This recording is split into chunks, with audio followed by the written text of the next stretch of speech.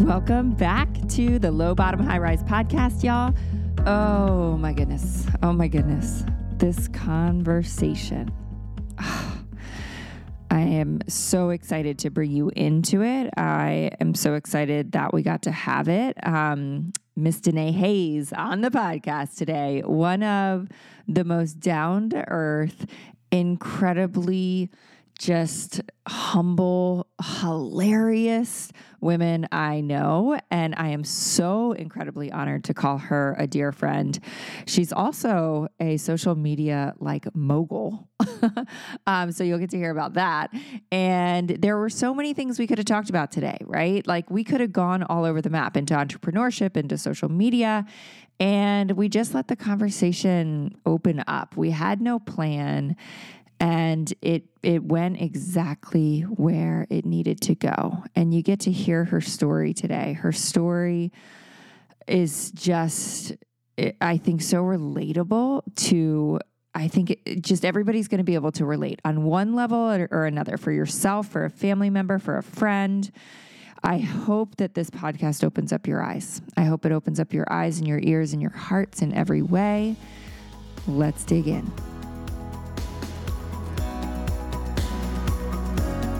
Okay, you're a mega influencer. I see that. At least that's how I see you in my eyes. I'm definitely an influencer, right? And I'm like, okay, can we just give the world a snapshot of reality for a second with us getting our times mixed up, both of us today. With me with a giant pimple on my chin, my Invisalign in, my sweats. You're in your truck. I'm literally sitting in my truck while 5 different contractors are in my house right now. I feel like a chicken with its head cut off 99% of the time, Moira. Yes, I know. And this is the glamorous side of being an influencer. So glam. I mean, so glam that cars are passing by me wondering, why is that woman in the middle of our neighborhood just sitting in her car talking on her phone? But, it is what it is. It is what it is. I love it. I love it so much. All right. So let's dig in. I'm going to ask you a question that you're probably going to be like, oh my God, how do I answer this? Because you are I don't know what it is about you personally, but I felt so connected to you the second that we really connected on social through your wife, Mandy, right? I was like, oh my gosh, this girl is freaking hilarious. And salt of the earth. I just love everything about you and you guys. And then we got to spend a really fun week in Bora Bora together, which was unbelievable. But to the outside world, there's probably going to be people that are on this podcast listening that are like, oh my God, she's got Danae on. They're so excited. But then there's people that are going to be like, who's this girl? So this is a big question, but who is Danae Hayes? How do you answer that? Oh man. Who is Danae Hayes? I feel like who Danae Hayes is changed a lot over the past couple of years because for the longest time, I identified as this little small town girl. I grew up in a town of 1,200 people in the middle of nowhere, Alabama. All of my family, including my great-grandparents, were born and raised in that town. My claim to fame growing up was that I went to the same high school that my grandparents went to. Although they didn't graduate from it because they dropped out, I did. And that was my claim to fame. I felt like I played small. Yeah. The area that I grew up in. But I knew that there was something bigger. There was this knowing. There was just this knowing as a kid. I remember people would tell me, you're going to be on TV one day, Danae, or you're going to be a comedian one day, Danae. We're going to watch you on TV. And I wanted so badly to have that bigger future and have that bigger life, but the area that I grew up in, I felt kind of pigeonholed me and kind of put a glass ceiling on me. But I'm just a small town girl that had big dreams, and I give so much credit to my now wife, Mandy, because I always say she's my little saving grace. She found this little small town girl in a time of desperation. I know we'll get into that, but she found me in the darkest moments of my life and kind of threw me a life raft and was like, you're better than this. Climb on board. We're going to get out of this situation. And we're going to start playing big. And so for the first time in my life, 9 years old. And for the first time in my life, I feel like I'm actually stepping in to, a role that I could kind of envisioned for myself as a kid. And people told me I had the ability to become, but I didn't quite believe it then. So yeah, I'm just a small town girl that has decided to grab life, finally just live her truth and do things that make her happy. Yeah. I love that. And maybe, now that I'm hearing you say that, I mean, we've talked so much, but like hearing it kind of in a nutshell, I'm like, oh, that's why we have this like soul connection. Cause like I'm a small town girl from a tiny town where people just like have chicken farms, right? And and same thing, like growing up, my claim to fame was like, I'm a Heinz. I'm a Heinz. People knew my name because I had this huge family in this small town. Although I actually hated that too, because there's a part of me that always wanted to be like totally anonymous. And, especially when I started getting in trouble, you didn't want to, I didn't want anybody to know who I was. But it's like I had that whisper in my soul too. I had that somewhere deep down inside. I was like, you're going to do really big things in this world, but it's so hard to pursue that alone. And I believe that we absolutely need to surround ourselves with. I mean, it's so cliche to be like, who you surround yourself with is everything. Who you surround yourself with, you become. But it's absolute fact. There's a reason it's a cliche. And like, we need to surround ourselves and step into circles where people see in us what we had, that whisper and that hint, but we're scared, we're fearful, we're too insecure to like pursue it. And we need that, like those people to just say, you're a freaking badass.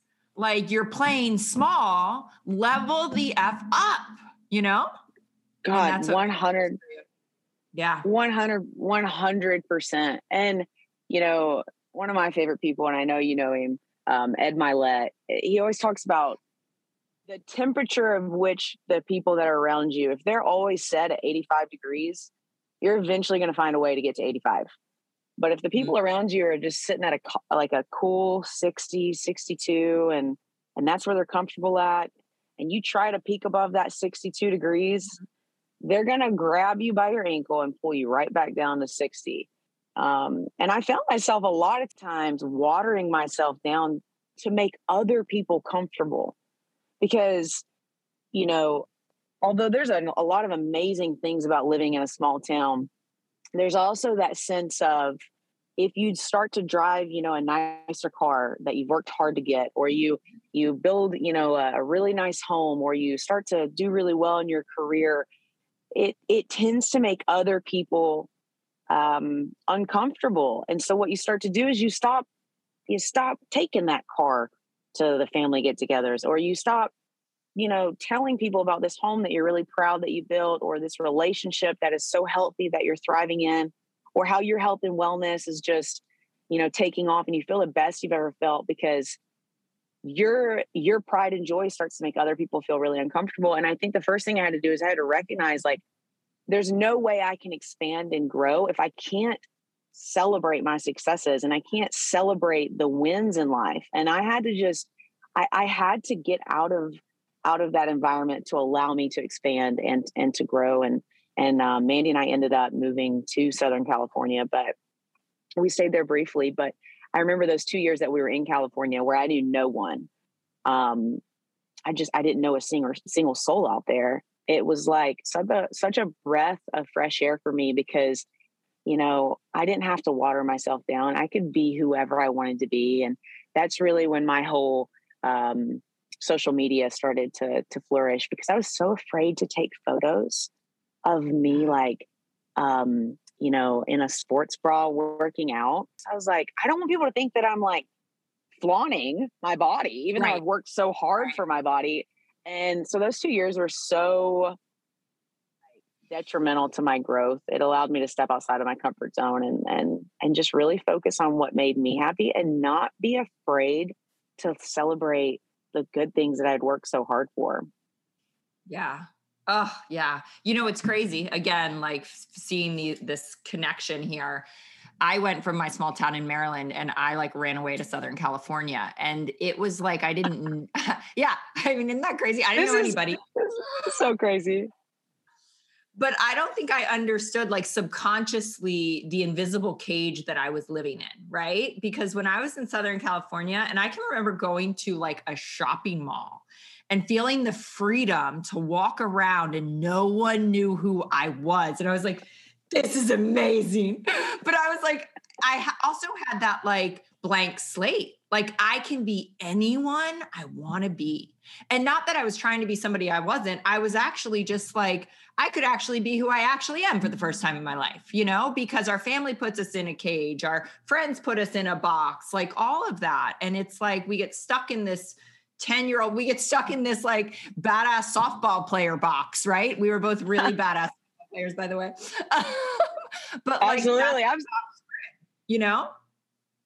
Yeah. Swing, Moira. You 100% were a badass softball player. You sent me that video the other day of you swinging a bat. And I was just like, world?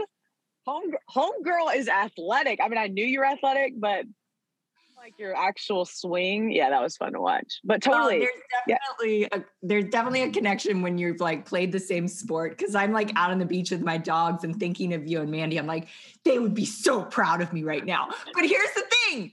They would be so proud of me because we are women that celebrate other women for being badasses at whatever it is, right? Totally. You know what? The people that are doing much as you or more than you, they're never going to be the ones to tell you, you know, what you're doing is not enough. It's wrong. You're moving in a weird direction. You're changing. You know, that's my biggest pet peeve now is, you know, when people are like, Danae, you've changed. Now my response is thank you. Because to me, change is growth. And you and I know that we've talked about this before, like in Bora Bora.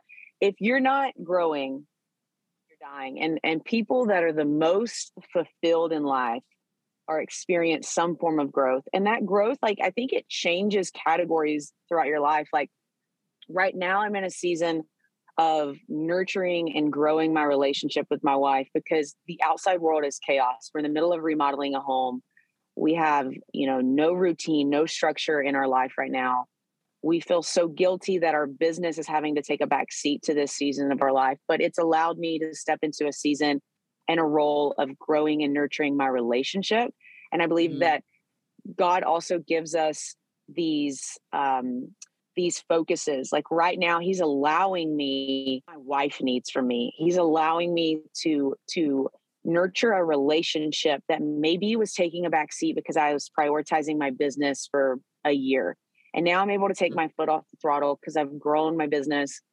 It's in a great place. It's in a healthy place. It's in a steady place. And now I can prioritize my wife. And then, maybe in 2 months from now, when our home is remodeled, we can shift gears and we can change and focus on something else. But I just think if you're always in a state of growth, you're always going to be in a state of fulfillment. Yeah.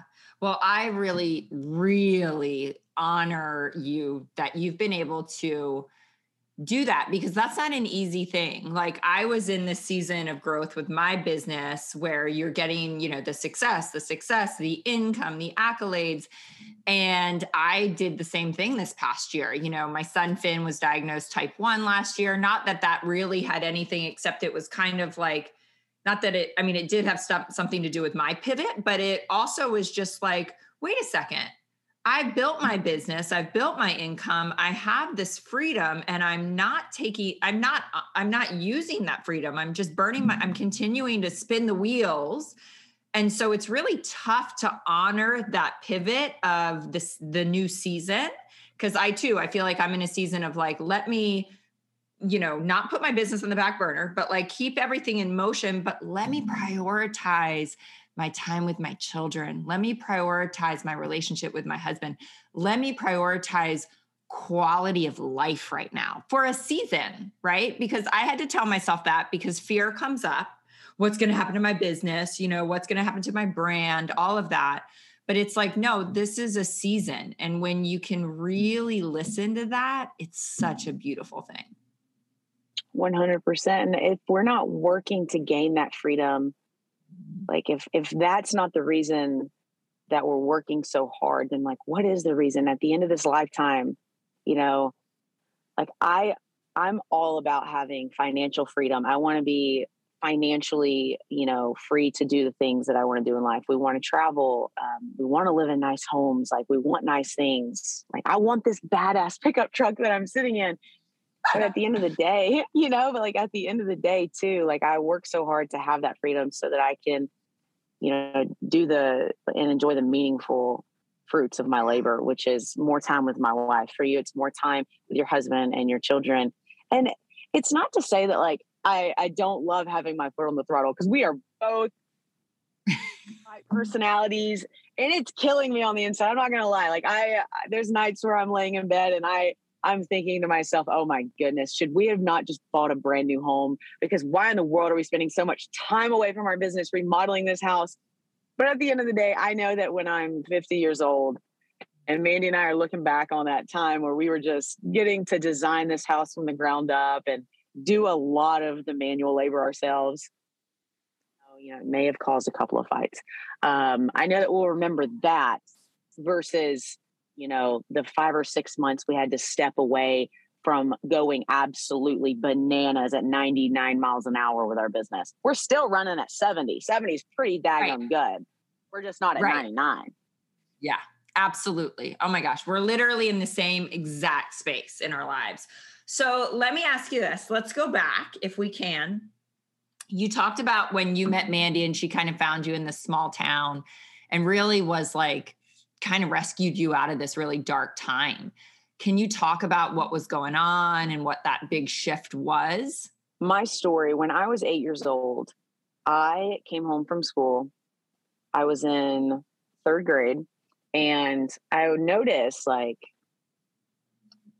even though we didn't know what boyfriends and girlfriends were, we started to kind of use that title like as a way to like become the cool kids. Like, oh, Cassidy's my girlfriend, or Michael's my boyfriend, or hey, Michael, check yes or no if you want to be my boyfriend. And as long as he checked yes, you were boyfriend and girlfriend for at least until lunch if you didn't break up by then, And the first time I had seen that dynamic in the classroom and amongst my classmates, and I remember I had come home from school that day and I was just really confused because I started to see for the first time girls only choosing boys and boys only choosing girls. And I was just like, wait, why do I not like any of the boys? This is weird. Am I not supposed to like the girls? So I was very, very confused. I didn't say anything to my parents or anything like that. I just kind of chewed on that thought, utterly confused. And I remember the next day we went back to school and they were doing the same thing. Tom's my boyfriend, blah, blah, blah. And I was just like, wait, why is Cassidy so cute? I think I want Cassidy to be my girlfriend, but nobody had done that. So I was like, okay, that must be wrong. Right. So my mom, one weekend in 3rd grade, my mom was taking a nap in the middle of the day. And I remember I crawled in bed with her and I just started crying. And she was like, is everything okay, baby? What's wrong? And I just said, Mom, I think I like Cassidy. And she goes, what? And I was like, I think I like Cassidy, Mom. I was like, all the boys in the class are choosing the girls to be their girlfriends. And I think I want to ask Cassidy to be my girlfriend. And I think my mom at the time didn't realize how much thought I had put into this and how bad it was really bothering me on the inside. So she just kind of chose her words really carefully and was just like, it's okay. We all think both boys and girls are cute, but that doesn't mean you like the girls as much as you like the boys. And the way she spoke about it and brushed me off, like I knew there was no wiggle room in that conversation for me to be like, no, you don't understand. Yeah. And that was the first time where I had felt shame. And it breaks my heart for that little 8-year-old girl because, gosh, we know as adults, like shame is one of the heaviest things you can wear. I mean, it's like a heavy winter coat buttoned up all the way to the collar. I mean, it is just like you feel like you're suffocating with it, right? And so that was the first time that I had started to feel shame. And then every time I thought about my sexuality, it was always accompanied with shame. And so weeks went by and I was just still struggling with this. And I brought it up a couple more times, like, I still think Cassidy's cute, Mom. And it was just like shut down immediately.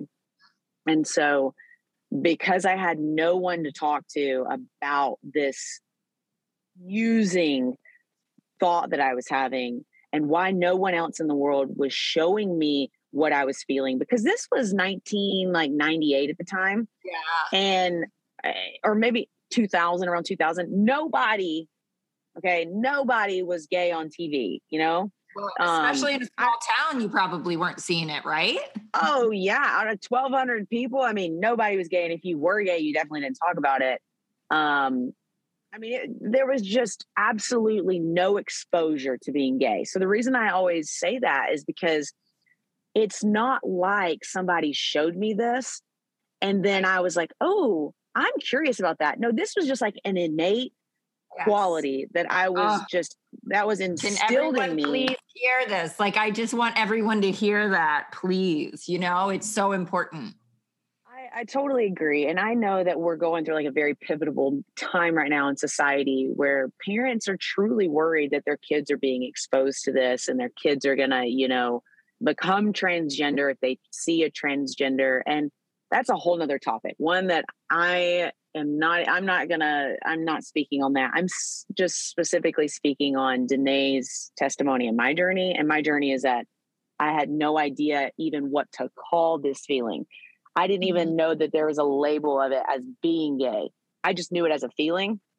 And so I started to develop severe obsessive compulsive disorder, which I would later get diagnosed with. And the reason I was developing an obsessive compulsive disorder is because I now know that I had such bad anxiety and I couldn't control my thoughts and I couldn't control any other aspect of my life as to why I was feeling those ways.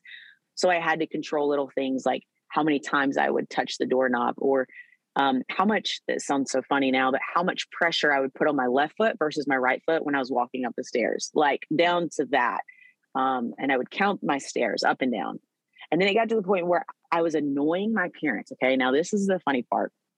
I was annoying my parents so bad because I would say, I love you between 15 and 20 times a night before I would go to bed, get out of bed, walk downstairs. I love you. Good night, Danae. We love you too. I'd walk back upstairs. I'd count the stairs. I'd get in bed. I'd walk back down the stairs. I love you. Danae, we love you too, baby. Everything's okay. Okay. I love y'all. And it was happening like 20 times. So it was exhausting my parents. So then once it became like a point of contention in their relationship where it was kind of like annoying them. Yeah. They got me in the car. They got me in the car one day and they were like, we're going to go see this man, Danae, and he's going to help you. And I was like, so confused. I was like, who is this man? What is this, somebody I know? So we got in the car and we drove to the big city of Birmingham, which is laughable because Birmingham's really not that big, but it was for me as a kid. So we drove to Birmingham and I just remember this really soft smiled man opened the door to this waiting room and he's like, Danae. I was like, who is this guy? I've never seen this guy before. And we went back to his office and all three of us sat on his couch and, he asked simple questions like, why are you here? What do you need help with? And my parents answered first, and they only spoke about my obsessive compulsive disorder. They never spoke about my sexuality. And so I was like, okay, so this is obviously what's bothering them, not my sexuality, even though I didn't know what the word sexuality meant, not me liking girls. Right. And so after he heard what they had to say, they left the room. He asked them to leave the room. And I sat there and he was like, Danae, why do you think you're here? And I just mirrored what my parents said. I said, oh, well, I have really bad problems with counting and saying I love you. And he said, why do you think you do that? And I said, well, it makes me feel better. And he goes, makes you feel better from what? And I was like, oh, here we go. I'm going to have to let my shameful secret out. This is going to be so embarrassing. Why did my parents do this to me? Why am I having to sit on a couch and tell this stranger that I like girls, not boys? And he goes, why do you think you do that? Like, what do you want to feel better from? And I said, well, I know I shouldn't like girls, but I can't stop thinking about how much I like the girls, not the boys. And this man, I feel like it's amazing that you connected those dots, like at that age. That's incredible. was the only thing in my life, the OCD, the only thing in my life that would give me relief. So it felt obvious to me, but looking back, I'm like, wow, that was pretty smart for kids. I must have been pretty, I must have been pretty intuitive. Okay. Maybe I've always been like an empath or something. I don't know. Sweet man. He looked at me and he said, Danae, there's nothing wrong with who you like, whether it's boys or girls. And I just looked at him like, no, you don't understand. This is wrong. And he just reassured me that it wasn't. And I went back and I got out in the car and it was so comforting. And I went back and I got out in the car and my dad was like, well, let's go get something to eat and talk about what you guys talked about. And my dad started to drive and my mom was sitting in the passenger seat and she propped her elbow up and swiveled around. And she looked at me with a big smile, like, I hope this magic man fixed you. And she goes, so what'd y'all talk about? And I was so excited. I just cut right to the chase. I go, he said, there's nothing wrong with me liking girls, Mom. And I was smiling ear to ear. And she took her fist and hauled off and hit my dad in the arm while he was driving. And she said, I thought you booked a Christian counselor. And my dad goes, he was a Christian counselor. And that was the first time that I had connected the dots, or so thought that this was my truth, but that you couldn't be a Christian and also be who I was, which is I like the girls, not the guys. And so that was my truth. That was my identity. That was the little girl that had this hardwired belief system that I couldn't love Jesus and also be who I was. And it wasn't but maybe 2 or 3 weeks later, they had found conversion therapy. And so they had made sure they did their due diligence and made sure that the therapist that I was going to see was 100% on the same page as them. So you never went back to see this incredible man? Nope. So one time he said one sentence that I would repeat in my head over and over again I remember I would say it like probably 100 times a day in my head. Danae, there's nothing wrong with liking girls. There's nothing wrong with who you like. And it was a way for me to try my best. But because the most influential person, my parents, were saying the complete opposite, it could never supersede those. It could never gain enough strength to overpower the lessons I was learning at home. But we went back to a therapist who I now know it was a form of conversion therapy. At the time that wasn't. I had never heard of conversion therapy until you and I were chatting in Bora Bora. And I was like, this is so appalling that this is even a thing. Like I had no idea. And it's crazy because I believe it's still legal in the US, but Canada just outlawed it because it's so harmful. So yeah, I mean, it is wild. It's like taking say a black child and taking that child to a therapist and trying to convince that child that their skin is not black. Yeah. It's like, that's how, it's just damaging because you can't change who you are, but yet you're saying that who you are is not good enough. And so interesting you say that because I always tell my children, I'm like, what I think is how we are navigating and how we think about gay people right now. I'm like, I believe in 50 years, it's going to be no different that the whole black white thing we went through. Like people couldn't wrap their minds around allowing a black person to sit at the table with them. Like, are you freaking kidding me? I can guarantee you this is the same thing. Like, in 50 years, we're going to be like, I cannot believe that anyone in their right mind thought that this was not right, like societally. Like, do you know what I mean? And I'm yes. probably going to get a lot of hate for that. And, whenever you stand strong on one side of this issue, but man, do I freaking stand strong to like the depths of my soul as a Christian, because that's a whole nother topic. It doesn't. Yeah, we could do a whole nother topic on that.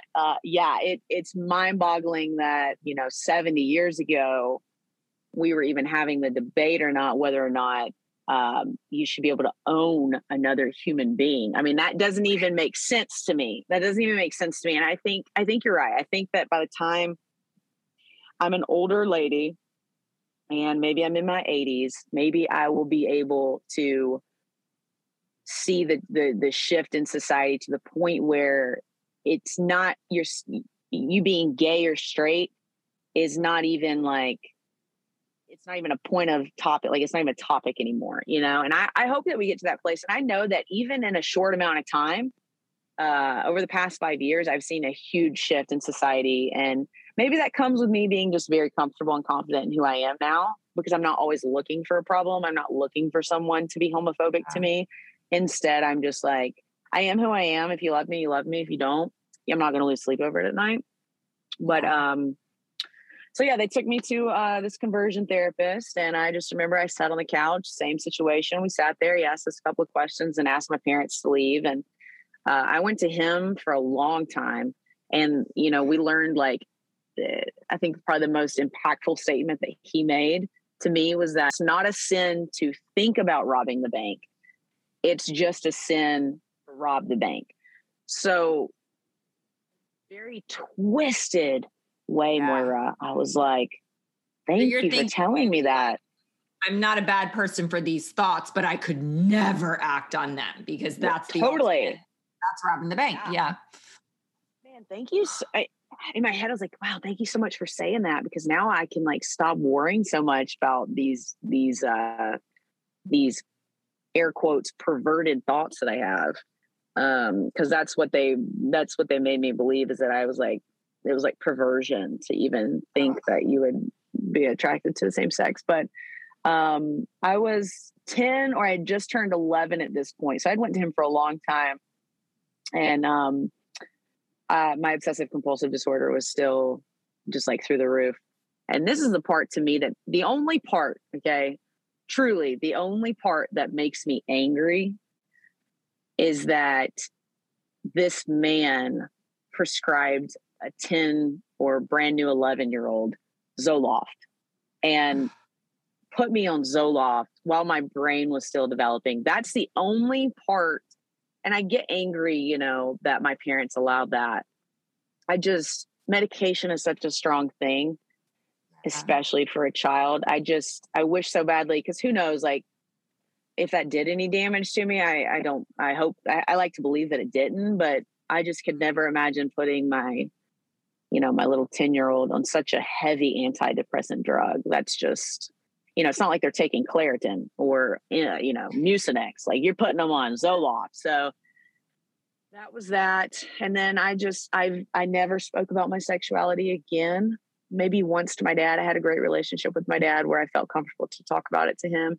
But I never spoke about it again until I went to college. It was just a secret that I had, and a secret that I was going to go to my grave with. And so, long story short, my wife met me when I had just graduated from college. And so you are absolutely in the closet at this point. You haven't had any relationships or anything.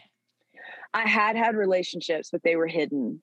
So I had 2 relationships, both in college, both with women, and they were hidden, very shameful relationships. I never felt comfortable in my sexuality. I felt like I was always doing something wrong.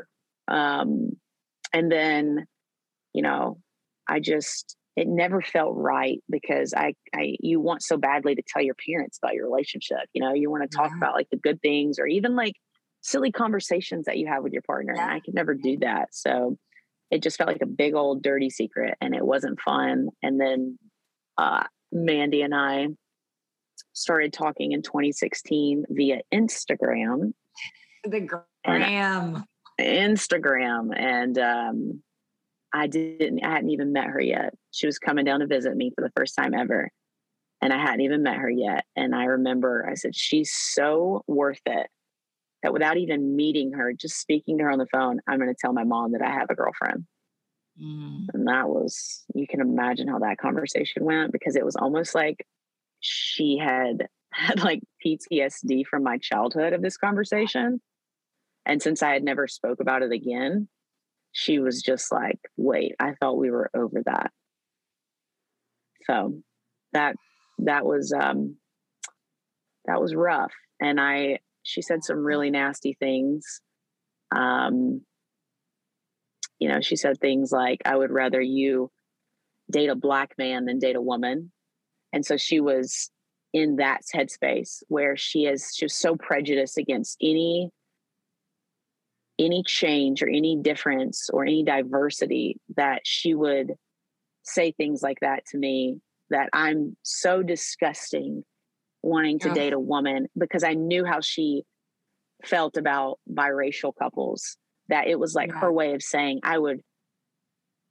you know how disgusting I think biracial couples are. And I would rather you be in a biracial couple relationship than to date a woman. And so she would just always use things like that. And it to dig me into the ground. And so I was in a very just broken state when Mandy met me, which is so weird because that was only like 5 years ago. And now, hell, if Oprah would have me on TV, I'd go shout it from the rooftops from Oprah. I mean, I'm just so empowered. I'm in a place of like, just proud of who I am. Like, I know I'm a great daughter. I know I'm a great person. I'm proud of how I've lived my life up to this point. I know I've made mistakes, but I'm proud of how I've owned those mistakes. I know I live a respectful life. I know that the relationship that I have with my wife now is based off of love and honesty and integrity and respect. And I've just learned that those were my mother's truths. Yes. Those weren't my truths. Those were things that she needed to deal with. And it's funny that the people who go to therapy typically aren't the ones that need therapy. It's the people who's caused them the trauma that need the therapy the most, but they're not willing. They're not willing to go. So we go instead. Let me ask you this, because I'm feeling like there's probably so many people that are going to listen to this and they're in that dark space, right? Like they're in that, like, how do I claim my power? How do I, like, you so kind of quickly like shifted out of that dark spot. And crazy again. So did I, like 7 years ago. I felt like I was in this really dark spot. And then my life literally did a 180. And I know that I can attribute that to a lot of different things. But when people are like thinking about like, that's great for you, Danae, but like, I'm in the darkness. How do I get out? Give me the solution. What would you say to that? I think number one, before you even, because therapy is a big thing for me, but before we even begin to take like tactical steps of going to therapy or having these tough conversations with your loved ones, number one is I think you have to sit in silence with yourself, and you have to ask yourself, what am I willing to live with? And what am I willing to live without? And when you can get clear on what you're willing to live without is when you're going to be able to take growth, because you can't climb a steep mountain with 100-pound backpack on. Yeah. You're going to have baggage. We're all going to have, that force wanting to pull us down, whatever that is. Everybody's baggage is different, but you've got to be able to unload some of that baggage so that you can get up that hill. And so for me, I had to sit with myself and I had to ask myself, what am I willing to live without? And unfortunately, it came to the hard truth. I'm willing to live my life without my mom if it means that she can't respect me. And once I resolved that in my head, as hurtful as it seemed, and I knew I had a lot of growth and I had a lot of therapy to go to, and I had a lot of strength that I needed to muster up and build. But once I had resolved, okay, I've asked her to respect me. I've asked her not even to accept me, just to show me respect. And she still time and time again has proven to me that she's not willing to do that, or she's unable to do that.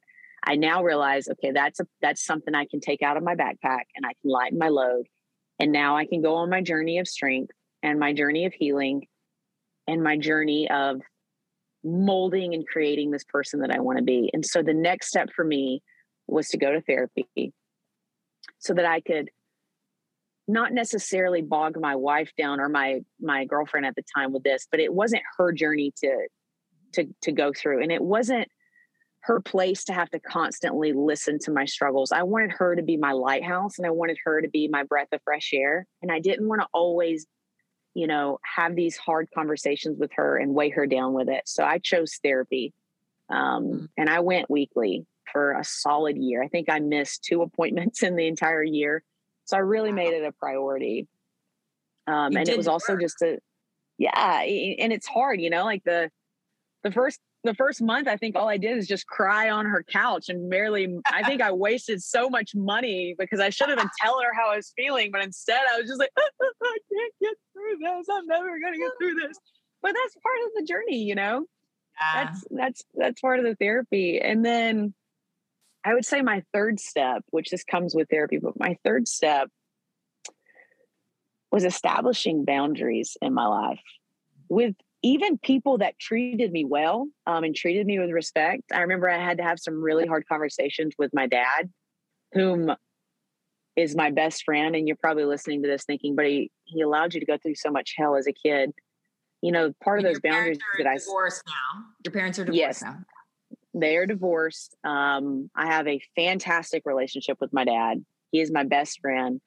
And we have had some really hard conversations about why he allowed certain things like that in my childhood to happen. I will say this. He's never the one using the words against me. He allowed me to go to conversion therapy. He allowed me to be put on Zoloft. And for that, he is so remorseful and so shameful and so ashamed of those things because he knows that they had a great impact on my life. But the thing that my dad has expressed to me, and I hope that, maybe if a parent is listening to this and they have a gay child, I hope that this is something that they really take away, is that my dad said he was doing those things to protect me. He said, Danae, I knew that you lived, and hear me out because I'm going to come full circle with this. He said, I knew we lived in a very prejudiced, small-minded area. And I knew that if I allowed my little 10-year-old girl to go to school and tell everyone that she liked girls, she was going to be ridiculed from the time she was in 3rd grade until she graduated. He said, my hopes was that we could keep that secret at home, or at least until you were to an age of where you could cope with the hate that was going to come with it. He said, but I wish that I would have waited. I wish that I wouldn't have taken you to therapy and obviously putting you on Zoloft. He said, I wish that you and I could have had more of open conversations at home where that you at least had a safe space with me until you were at the age of, say, 13 or 14, where you have developed the mechanisms and the mindset of where you could cope with that hate. And then you could have made that decision, say in 7th or 8th or 9th grade, and you could have told your classmates that. But you would have been equipped with the tools that were going to come with the hate and the prejudice. He said, but instead I made those decisions for you. And I made the decision to make you feel shameful about who you were. And he feels so much guilt about that. But now my dad, if I asked him to hang a gay pride flag on his front door, he would. If I was like, Dad, I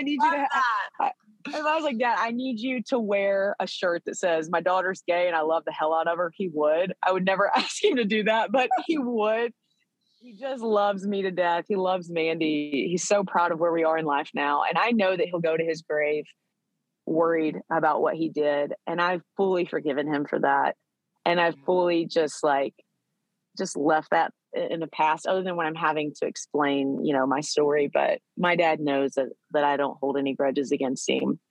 And my dad also knows that he respects the hell out of me and my relationship. So I know that he's stepping into hopefully a new chapter of leaving that in the past for him because he needs to. But if there's any parents listening, I hope that you can learn from him and know that, yes, you can protect your child. And I wish that my dad would have protected me up until I was like 13 or 14 and then let me make that decision. But don't make that decision in such a way that could be damaging, like taking them to conversion therapy or constantly instilling the fact that who they innately are is wrong.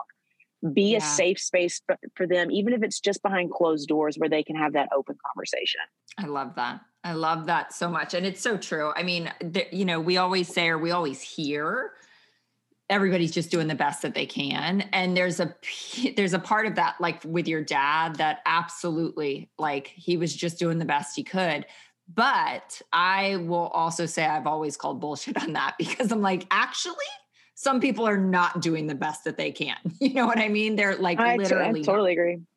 No, it's, Yeah. I totally agree. And I also try to find empathy. I know that the household that he grew up in, you know, yeah, the GAY word probably was never spoken.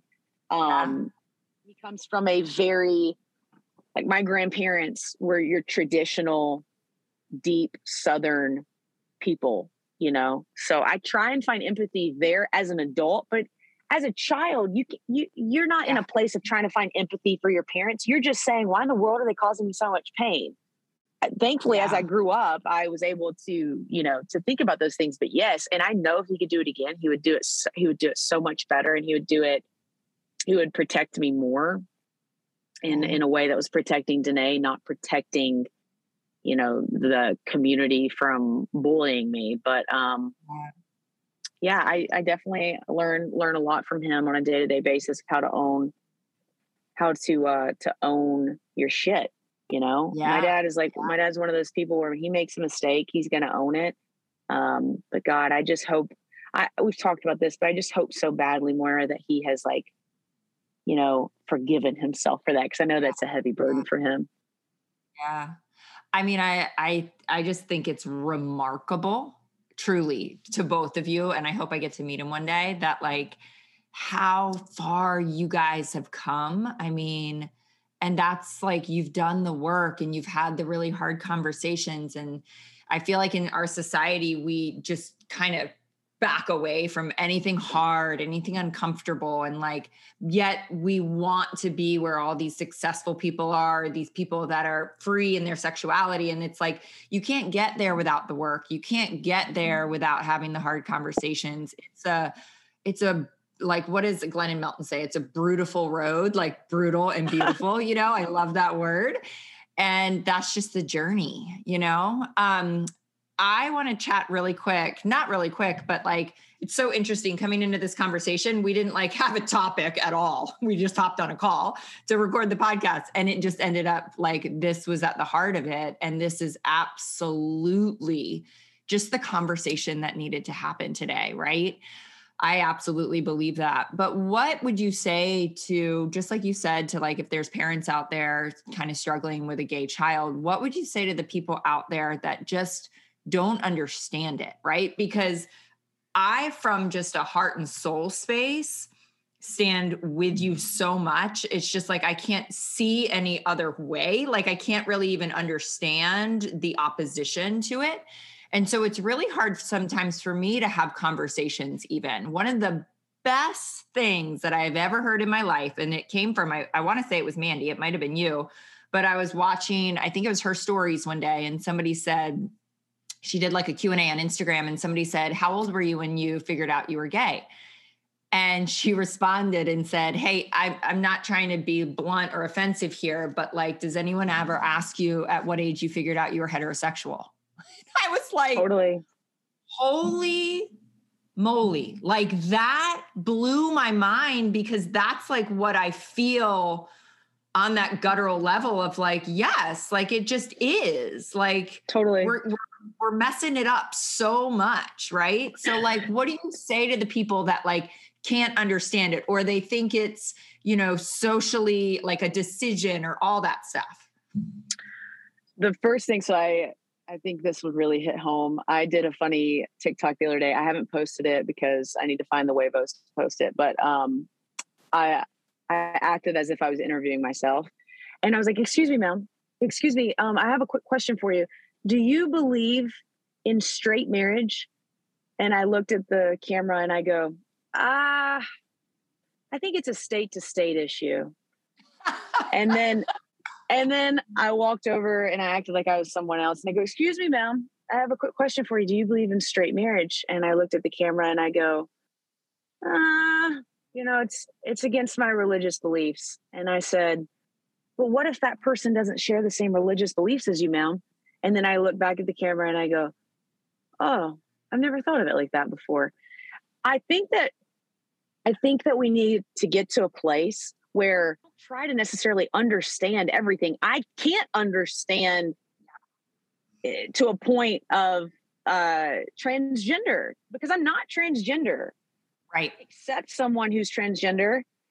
I can't even understand, like, how in the world my parents could have fell in love at some point. Now seeing how different they are, I don't need to understand that. I just need to know that that was their truth and that was their existence, and it's not affecting me now. So I need to just allow them to live their life. But I think the more that we try to understand instead of empathize, the more that divide gets bigger and bigger, because I'm never going to be able to understand, maybe the prejudice that a Black person is going to face in a social situation that I'm not. I just need to empathize with it and move on, Yeah. And I also, and where you can put this in your podcast or not, but I do have a little bone to pick with LGBTQ community, because I think that sometimes we try to be so in your face with everything that end up separating ourselves from normal society, whatever that even looks like. But for me, I'm not going to have a gay pride flag on the front of my house. I'm not going to have, gay woman in my bio. I'm not going to have, a bunch of LGBTQ apparel on, because for me, it's such a small fraction of my identity, just as your sexuality is such a small fraction of your own identity. You don't have to go around waving a flag that says you're heterosexual. I don't believe. I was thinking the same thing when you were just saying that. I'm like, it's no different than, like, I wouldn't put I'm a straight woman in my bio. Like, it's like, right. And going back to your point of the beginning of what Mandy put on her story, that's why Mandy and I, we just have chosen to live our life with like 3 pillars, and that's honesty, integrity, and respect. I don't feel like I have to add a 4th one that says, and I also identify as a lesbian. And I think that the more our society moves in that direction, our brain is going to be able to start to say, oh, okay, they're just normal people like we are, And I know that each movement starts with power. Like, had Martin Luther King not been as loud about the subject as he was, I don't believe we would have made such fast progress in such a short time. So please hear me out when I say I'm not against the LGBTQ movement and how loud we are collectively.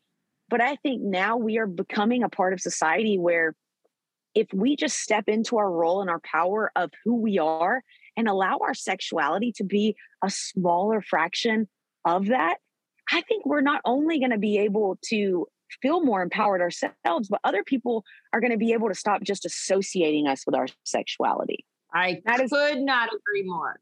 Amen. And that 100% is just my own opinion. And I know that everyone has different trauma, and there's a reason why everyone presents themselves in a different light and manner. But that is just my opinion. And that's how Mandy and I have decided that we're going to live our lives, and it makes us truly happy that way. And, but I know to each their own. If you're looking for some more in-depth training on mindset practices and how to create your vision, how to reverse engineer your goals, how to craft your morning process, all of the things that I'm super passionate about, you guys, the Rise Up course is where it's at. It is literally my lifetime, my mind in a course. Every single tip, strategy, and hack that you could possibly ask me about is in this course. So jump into the show notes right below and you'll see the link for the Rise Up course and my Rise Up planner, and you guys can rise up with us. I love that, though. I love that perspective. And I could go on and on and on and on. And I'm trying not to, because this doesn't need to be 3 hours, right? Although maybe it does. Maybe we need like part 2 and part 3. But let's wrap it up. We haven't talked at all about like your social media presence, personality, brand, but like at least tell people where to find you in all the places. Yeah. And then I want to know like what's next for you guys. So first off, where can people find you? Well, if you want the goofy side of me, you can check me out on TikTok. It's just my name, Danae, Danae, Hayes, Hays. But I post all kinds of crazy stuff on there. So if you go there thinking that it's just going to be me sitting down talking, you're going to be in for a big surprise. It's I'm on Instagram. literally like a Broadway show, but that doesn't even do it justice. I mean, it's like we're a true comedian. And like, I mean, that's one of the reasons why I just love you so much is like, you've got this crazy, hilarious personality, but like whenever you and I chat, we tend to go deep, right? Like the real stuff. Yeah. And yes. Well, what's next for me, Moira, is I'm scared to death to say this out loud, but I'm going to say it because I know I need to do it. It's something I wanted to do since I was a kid, but I'm going to do a stand-up show in 2022. It's something that I've always wanted to do it, but it's so frightening because, it's new. And then I'm also in the middle of writing a book right now. It's going to be a memoir of my life. So, a lot of things that you heard today on the podcast is going to be a part of that. But I also want to tell you more about that. From before even knowing you genuine spirit about you that I don't even think you have to meet you in person to feel it. I think that I truly believe that, and I can get emotional when I say this, but I truly believe that God gives certain people angel-like qualities. And you reached out to me when I was in such a dark spot without even knowing me. And you just gave me like this beautiful blanket of love. And your kids and your husband are so lucky to be able to share that with you on a day-to-day basis. I truly believe that you are just a beautiful spirit, and you have such a gift of making people feel loved.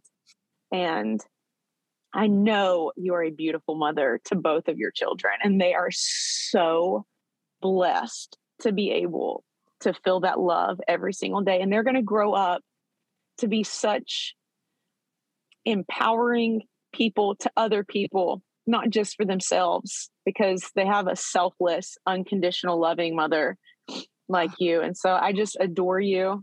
I think that you are just reaching the surface of what God put you on earth to do. And I'm so excited that God gave me the ability to know you and to connect with you. And I'm really excited for you. This podcast is going to be this podcast of you and I, but your podcast is going to reach so many people in so many different facets of their life. And I'm really proud of you. Thank you from the bottom of my heart. Like, you have no idea how much that means, honestly. Every word you just spoke, it means the world. So thank you for that. And I am so incredibly blessed just to know you guys and to count you among my good friends. And you have got to get to Charleston. I insist. Yes. Oh my goodness. It looks so beautiful there. Who knew the beach? You guys need to keep that a secret. You shouldn't be showing that on Instagram. Otherwise, other people are going to be bombarding y'all's beaches. Yeah, they are bombarding us. It's crazy around here, but we'll get you here sooner than later. But girl, thank you so much for your time, for your heart, for your story, for your vulnerability, for all of it. And thank you for doing the work, because you are paving the way for so many people. So many people. Thank you. Miss Danae Hayes, ladies and gentlemen. Thank you. Thank you. Thank you. Thank you for tuning in. Thank you for having open hearts and open ears to this incredibly important conversation that is, just getting started in so many ways. I would love for you to share, especially this episode. And we ask, guys, that you follow on Spotify, follow on Apple Podcasts as well. And if you would, a couple things. Post a review on Apple Podcasts. It really helps to push the show out so that more people can find it. But let me know. Contact me. Email me. Shoot me a DM on Instagram. Whatever you got to do. Let me know your thoughts. I would love to hear your takeaways. I'd love to hear who you want to hear and hear from on the show. I just love nothing more than connecting with my audience. So reach out and we'll see you next week.